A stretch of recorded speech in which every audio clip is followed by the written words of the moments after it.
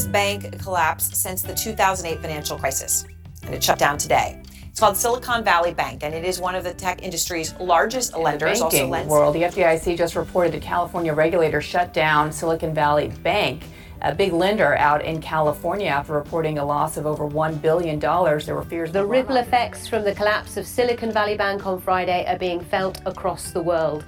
The US government's now said it will ensure all SVB account holders will be able to retrieve any funds they have when they start their day today. Yes, that's the flavour of today's MLEX podcast, the collapse of Silicon Valley Bank and Signature Bank. What does it mean for the banking industry in the US? What are the regulatory measures likely to follow? And how is this reverberating in the City of London? We're going to cover all of those issues today with the assistance of our team of reporters around the world. I'm your host, James Panichi, coming to you from the LexisNexis offices in Melbourne, Australia. And the story has been bubbling away for a week now, so you'll be familiar with the basics. The collapse of Silicon Valley Bank, SVB, is the second largest bank failure in US history. The bank had invested in long-term treasury bonds. The value of those bonds decreased as interest rates started to rise.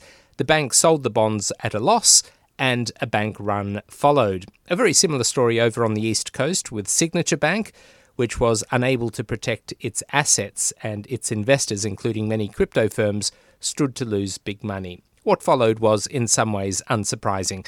The Biden administration intervened, although it was very careful to emphasize that it wasn't a bailout. And, of course, some libertarian tech bros discovered their inner socialist overnight. So far, so predictable. But what does it all mean? We'll be crossing to London in just a few moments to get the latest from our financial services team there to understand how the local unit of the bank was dealt with. But first, to where it all started. Neil Rowland is a senior MLEX correspondent covering financial services. He's based in our DC office, but joins us today from Florida, from the press room of a derivatives conference, such is the life of an MLEX reporter. Neil, walk us through everything here. What happened with SVB in California and Signature Bank in New York? Well, James, these were niche banks that had a run on their deposits, meaning that depositors stampeded to withdraw their cash. Silicon Valley's depositors were mostly tech startups controlled by venture capitalists, while Signature's were crypto firms. There was a herd effect. All right, and why did this stampede occur? Why was there this herd effect, as you've described it? Well, focusing on Silicon Valley Bank, depositors learned that the bank wanted to sell stock to raise money. The bank had used deposits to invest in long-term treasury bonds and mortgage-backed securities. These investments seemed safe at first, but they cratered as the Federal Reserve raised interest rates to combat inflation. Remember, James, interest rates vary inversely with bond prices, so the bank was experiencing massive unrealized losses, and it didn't adequately hedge against this interest rate risk. Now, struggling banks are always a cause for political concern. It always happens in a political context, which leads to the next question. What did the federal government do at that point? Well, two agencies stepped in. The Federal Deposit Insurance Corporation said it would insure accounts not just up to $250,000, as it usually does, but all accounts at the two banks. That's because most of the deposits were for over $250,000, and the FDIC wanted to avoid any possible threat to U.S. financial stability. Meanwhile, the Fed created an emergency facility to lend to any bank experiencing liquidity problems. Okay, so what is the government going to do next? What options does it have? Well, the Fed's top regulator, Michael Barr, will be leading a review of what might have gone wrong in the Fed's supervision of Silicon Valley Bank and in its rules that apply to the bank. The results of that review are to be publicly released May 1st. And what, Neil, is the outlook? Where do things go from here? Well, it's not clear why the Fed didn't see the red flags at these banks earlier. Look for it to immediately tighten up on its bank examinations.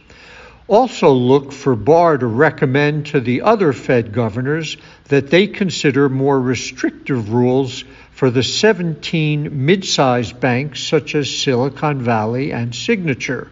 A number of these rules had been weakened during the Trump administration, but the main U.S. banking group is already mobilizing staunch opposition to any rule-writing effort.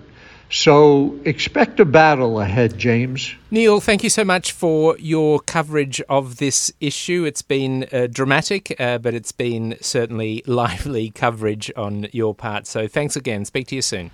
Pleasure, James. Neil Rowland is an MLEX senior reporter who covers financial services from Washington, D.C. He has written several pieces of analysis on the SVB collapse over the past week and will post a link to at least one of those at our website, mlexmarketinsight.com.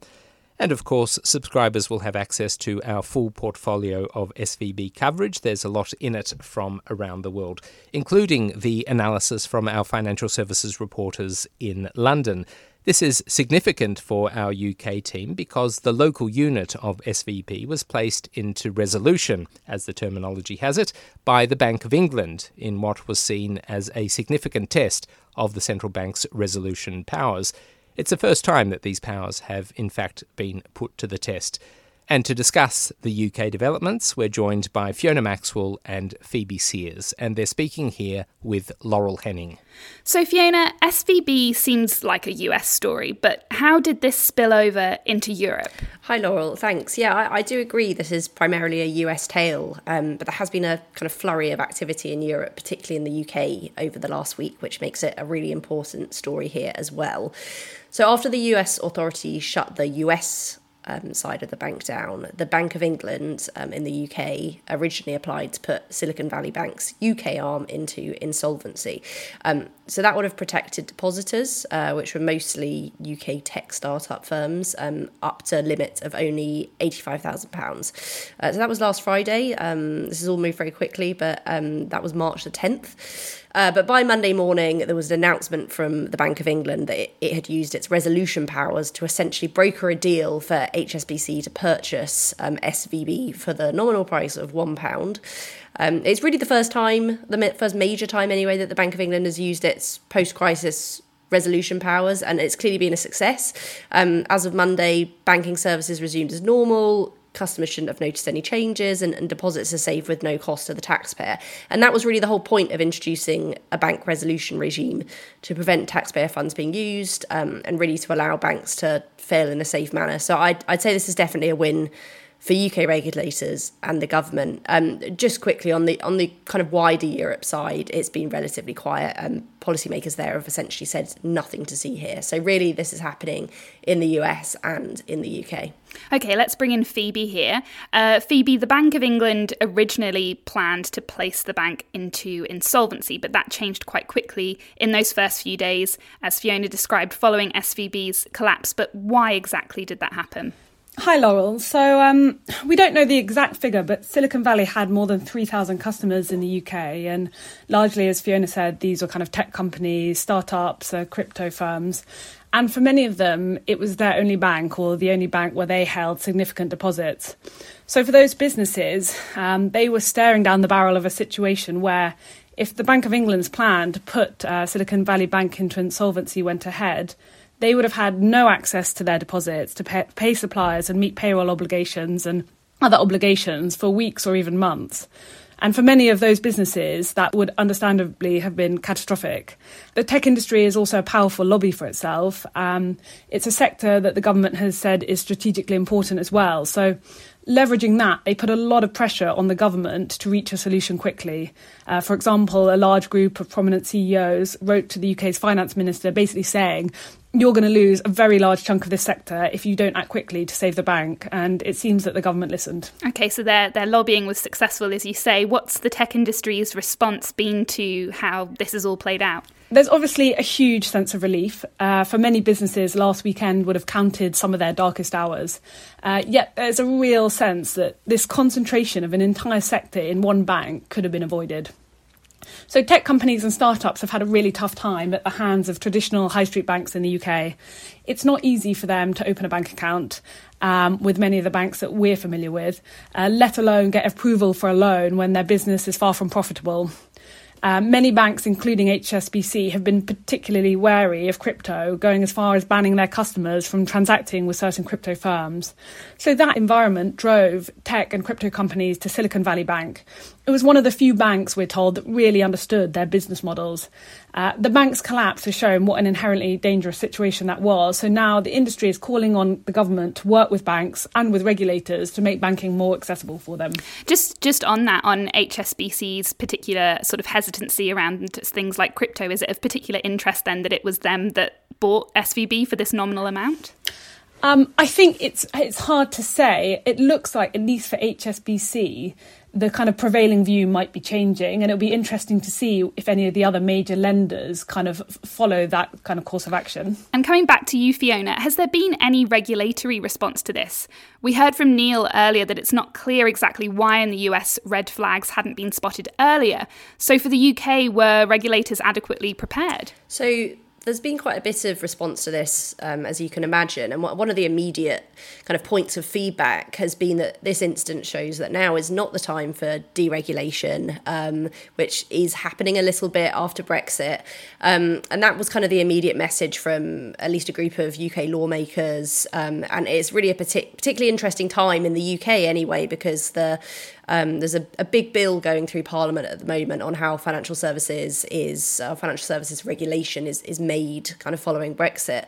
But on the question of whether UK regulators were adequately prepared for this, I think the incident was undeniably a success. No taxpayer funds were used. A bank failed safely. That's the point of resolution.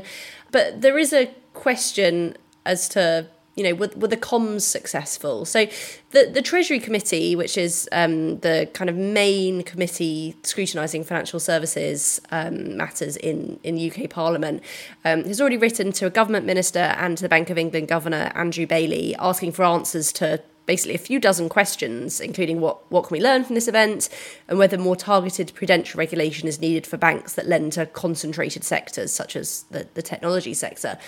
The committee also said that a few questions remain around the effectiveness of UK bank regulation and the procedure around resolution. Now, they didn't go into any more detail, but you can only imagine that perhaps there's a feeling in government that maybe the Bank of England shouldn't have said on Friday that insolvency was being pursued, which led to this, as Phoebe explained, this kind of flurry of lobbying over the weekend and ultimately led to resolution. So I do think once the dust has settled, perhaps the focus will be on making sure bank resolution rules are really tight. Processes are as tight as they could be. So when something like this happens again, everyone is on the same page. Fiona and Phoebe, this is a fast-moving story with so much for us to discuss in the future, I'm sure. But for now, thanks for speaking with me today. Thank you. Pleasure to talk to you. Phoebe Sears is a London correspondent covering financial services and financial crime. Fiona Maxwell is MLEX's chief correspondent, also based in London. She covers financial services. And they were speaking to our Sydney-based senior correspondent, Laurel Henning. And we'll post a link to Fiona and Phoebe's analysis of the UK dimensions of the SVB collapse at the usual place, mlexmarketinsight.com. That's mlexmarketinsight.com. Just click on the News Hub tab for the very best of MLEX's reporting and analysis. And when you land on the MLEX homepage, you'll also see a banner linking you to our most recent special report on future mobility. It has a very catchy title, Data Drivers, and it's yours to download if smart cars tick your boxes. I'm afraid, however, that is where we'll need to leave the podcast for today. We'll be back in your feed next Friday at more or less the same time. The podcast was produced and presented by me, James Panicki. Our London-based marketing team is the uncompromising outfit that actually gets this podcast published, and our executive producer is Richard Thompson. From everyone here at MLEX and LexisNexis, thank you for your company. I'll see you again soon. Bye for now.